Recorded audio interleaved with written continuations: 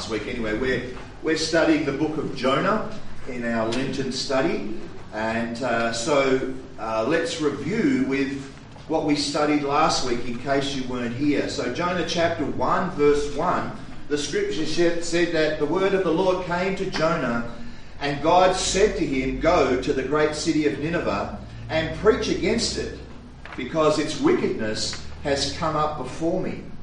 And when the scripture said it was a wicked city, Nineveh was much more wicked than any of us could ever imagine. It was the capital city of the Assyrian people, and they were the cruelest and the most ruthless people. And God said to the prophet Jonah, "Go east, go to Nineveh." God said, "Go," and what did Jonah say? No. God said no, and Jonah said no. God said go, and Jonah said no. And he got in a boat that was sailing west for Tarshish, which was a 4,000 kilometre journey, literally to the end of the known world. And basically, God said, "This assignment is too important, and I'm not going to let you run from me." And God sent a big storm on the boat that Jonah was on. It was so big, that the storm was so big that the boat started to break apart, and the captain went down and said, "Jonah, maybe if you pray because you're a prophet, if you call on the name of your God, maybe he will save us." But Jonah was a prophet on the run, and he was also a prayerless prophet. And he had stopped praying, much like a lot of people who call themselves believers. They claim to be believers of God or believe in God, and yet have virtually no prayer life whatsoever. There's a story that comes from a small country town. And in that small country town was a small country church, where the vicar was very upset because a public bar and a TAB opened in the main street of the town. The vicar said, "We're not going to have a pub and a TAB in this town." He said, "We're going to pray them out of business." And so the church had all-night prayer vigils, and they fasted, and they sang songs of praise and worship, sometimes for 24-hour periods. They prayed, "God, run this business out of town. Get rid of this pub and this betting shop." And sure enough, after quite some time of praying, the building was struck with lightning, and the pub and the TAB burnt to the ground. Well, the owner sued the church and took the vicar to court. The judge was listening to testimonies, and the pub owner said, "It's this vicar's fault, and it's this church's fault. Those people were praying against my business, and because of their prayers, God struck my business with lightning." The vicar jumped to his feet and said, "Oh no, Your Honour. Those were just harmless little prayers in our quaint little church. This is not our fault. God did this." The judge looked on and said, "This is very interesting. Here we have the owner of a pub and a TAB who believes in the power of prayer, and a vicar who doesn't." So Jonah, the prophet of God, who's not in the mood to pray, the storm's raging on, the sailors come in and say, "What have you done to us?" And Jonah admits that it's his fault, that he's running from God. And he says, "Throw me overboard and everything will be okay." And the sailors say, we're not going to do that. And they try everything else possible. In the end, they realise that they have no other choice. And they throw him over. In the very last verse of Jonah chapter 1, it says this: "Now the Lord had prepared a great fish to swallow Jonah. And Jonah was in the belly of the fish 3 days and 3 nights." And that's where we pick up our story, Jonah chapter 2. It's in a prayer of Jonah. It's a beautiful Hebrew prayer. Some Bible commentators call it the Psalm of Jonah.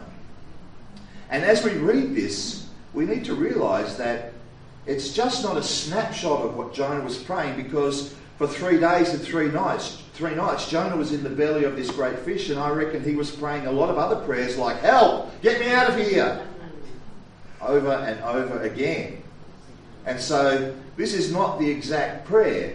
He wasn't in the belly of the fish, with a torch and a pen and a piece of paper writing all this stuff down. But what we have here is a runaway prophet who neglected God, then prayed and was delivered. He's looking back and records in hindsight all the lessons that he learned. And he wrote a very poetic and a very beautiful portion of what he prayed after he learnt what God was capable of inside the belly of a great fish.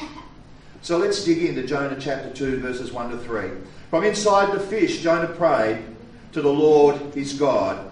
He said, "In my distress I called to the Lord, and he answered me."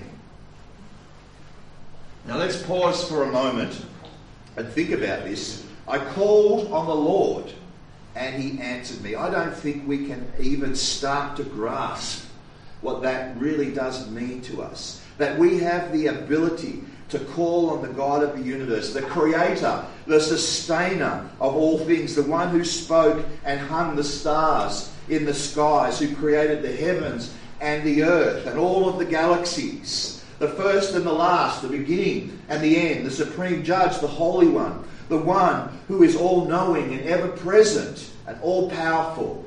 That God, we can call on him and he will answer us. And here is Jonah calling on God after running from God, and God is still in his mercy answering Jonah. Now, don't let the power of that pass you by this morning. That we can call on God and he answers us.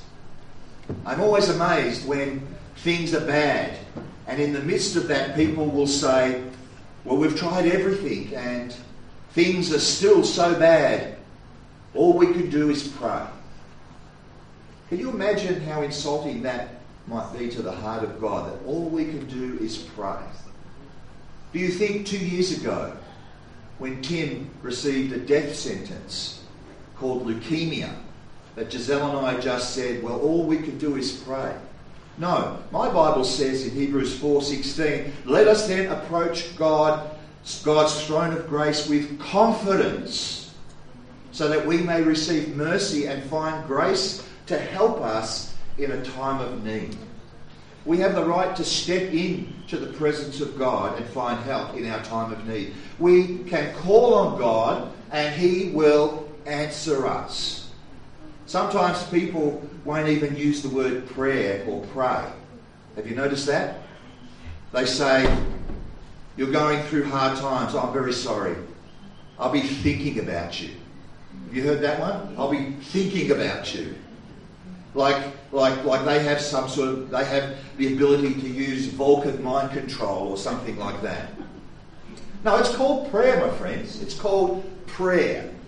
Call on God and he will answer you. Jonah says, "In my distress." That word, in my distress or distress, is literally the Hebrew word for tightness. Tightness. The Hebrew word for distress paints a very beautiful picture. Jonah's Hebrew prose is intent to create a theatre of the mind for us. He writes a very beautiful picture of what's going on. This word distress is a word that's used when a woman is giving birth. It means the travail of childbirth or the distress of labour. It denotes tension and pressure and tightness. So he's inside the belly of the fish and he's using a pregnancy metaphor. In my distress, in my agony, it's as if I'm being born and I called on God and he answered me. Let's look at the next part of the verse. From the deep, in the realm of the dead, I called for help and you listened to my cry. Now that word, the realm of the dead, is the word Sheol, that you heard Natalie read out to us. Other translations, from the depths of the grave, or from the belly of Sheol. The word Sheol means grave or the realm of the dead. In the King James, it's translated Sheol or hell. From the depths of hell, I called on God and he answered me. In other words, Jonah is saying, from the point in which I was furthest from God, from the place where I was miserable and I had no way to contribute, From the place where I was helpless, desperate, afraid and hurting, I called on God. I pray this speaks to some of you here right now, because perhaps you're in the middle of what you would call Sheol. From the depths of Sheol in my heart, everything on the outside seems fine. But inwardly I'm depressed. Inwardly I'm hurting. Inwardly I'm afraid. And I've got this anxiety and something is just not right. And everything seems right on the outside, but inside it is not right. From the depths of an inward Sheol, I called on God and He answered me. When I had no place to turn, I called on God and He answered me from the depths of the darkest place of Sheol. When I needed Him most and I deserved the least, God was there for me. So this is rich stuff this morning. Now, if you look at verses 1 and 2 together, as it would have been in the Hebrew language, something amazing becomes apparent. We have the distress and the pressure of childbirth and the very literal, graphic word Sheol or hell. Now, looking at these two verses in the ancient, looking at these two verses as the ancient Hebrews would have done, it says something profound. It says something like this: I was as good as dead, but God in His mercy caused me to be born again. This is the amazing word picture that Jonah paints for us. He's saying, it was as if I was dead. I was completely in my own power, helpless. I couldn't contribute to anything to my situation, but I was not hopeless, because God, even though I did not deserve His mercy and His love, was still on the throne. He was still hearing me through the travail and the pain of my agony. He caused me to rise from the dead so I could be born again. Now, let's pause for a minute and think about this. At any point in this story, God could have delivered him. He could have waved His hand and calmed the storm. When the sailors threw him overboard, there could have been miraculously an old tree log right there, and Jonah could have floated to safety, to the shore of safety. Instead of a giant fish, God could have sent a giant sea turtle, and Jonah could have cruised on the shore, back to shore on the back of the sea turtle. But God didn't do any of those things. But God still did a miracle. I want you to notice God was actively working even though Jonah was still in pain. Watch the different phrases, the different phases of God's work. God says, Jonah, go. And Jonah says, no. And Jonah gets on a ship. Phase 1. God sends a storm. It doesn't work. Phase 2. God sends the captain. You need to pray, He says. Phase 3, the sailors have mercy on him and don't throw him overboard. Phase 4, when they do throw him overboard, God sends a fish. In phase 5, the fish gets a tummy ache and throws him up onto the shore. All through this miracle, you can see the different places where God was working. A lot of the times, we say, God, I want you to do this. And whatever this is, just fill in that blank. Whatever this is, just fill in that blank. God, I want you to do this. And God doesn't do this. And you and me, we get freaked out. And so here's the big idea. Don't neglect and don't overlook all the little things that God may be doing on the way to this, whatever that is for you. Because God may have you in a 10-phase healing process. Because if you don't go through the first 9, you're not going to get to the thing that God wants you to learn. You may be on phase 4 and say, God, where's phase 10? My point is, don't forget to look back and realise that there's phase 1, phase 2, phase 3. Go, look what you've done. Look at where you brought me. Look at what you've done. And look at what is there. And so this is what we need to remember, that we need to don't overlook the little things in our life. God uses phases, God uses seasons to lead us, to teach us, to redirect us, to guide us, to heal us, to correct us, to convict us, until he leads us to his ultimate will. So don't forget to embrace the phase and celebrate the works of God as he leads you and I to his ultimate future. Now, Jonah's in the fish. God's now got his full attention. That summarises the events of verses 3 to 6. "O God, you hurled me into the depths."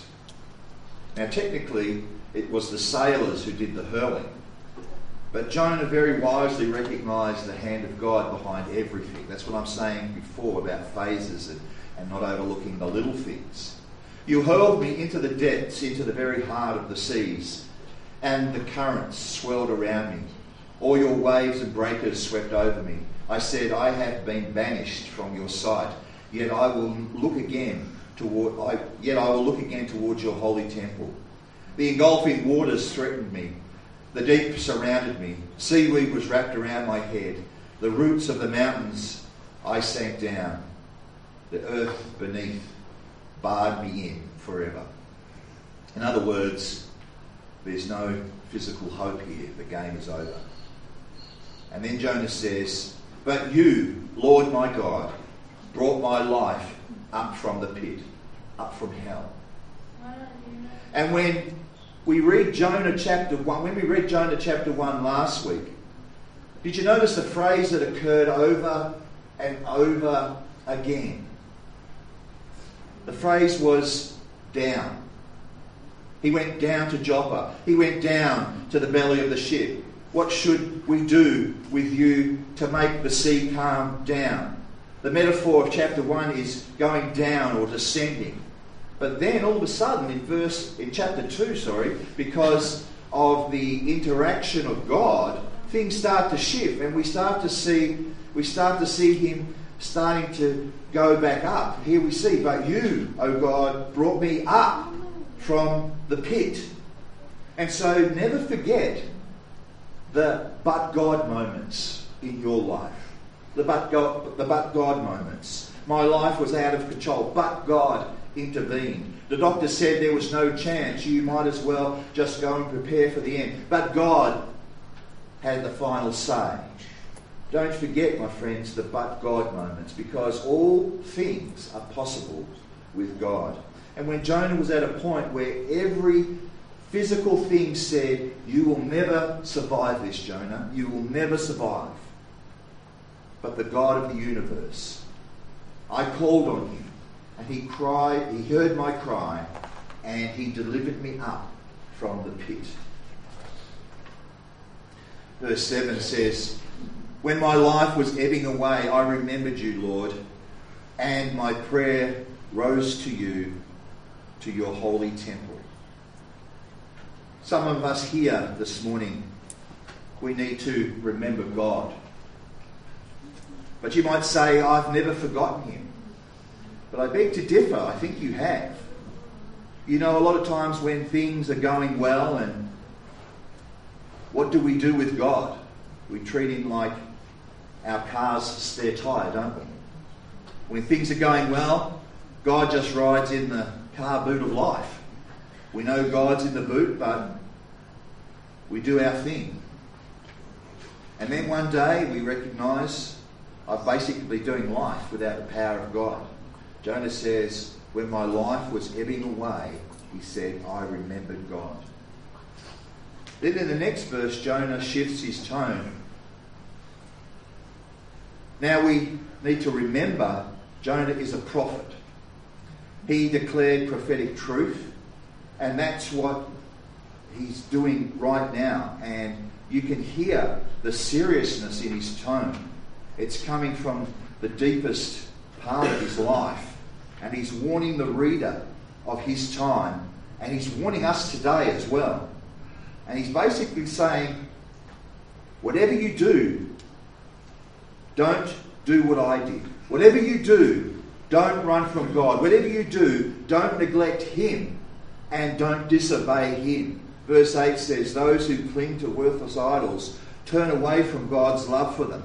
Another translation, in the Amplified translation, it says, those who pay regard to false, useless and worthless idols forsake their own source of mercy and loving kindness. God's love is the Hebrew word hesed.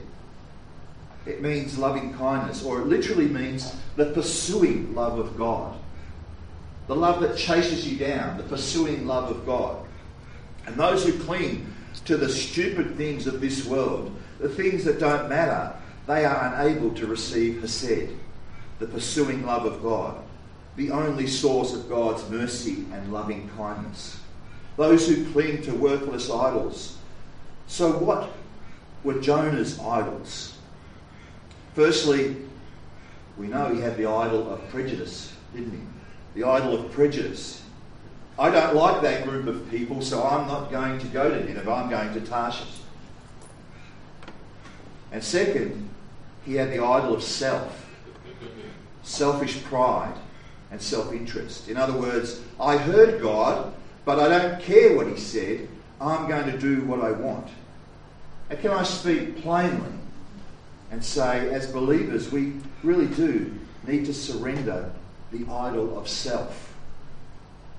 If there's one thing that all Christian believers in this culture need to do, is to let go of that idol of self. Yeah, I know what God's word says, but, I don't care.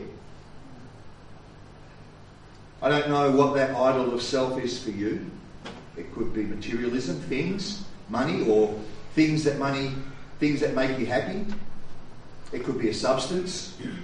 It could be recreation or self-gratification. It could be what you see or view on a screen. It doesn't matter what the idol of self is. The end result is the same. Those who cling to these idols cannot receive because they forfeit the grace and the pursuing love of God. Now you might be thinking, well, that's a bad trade. That's a bad deal. I don't like that. Well, bingo. How about that? Because you're holding on to things that are idols and you're missing out on the loving kindness of God. Yes, it is a bad deal. In the very next verse, Jonah makes no excuses. Verse 9, he says, but I, with shouts of grateful praise, will sacrifice to you. What I have vowed, I will make good.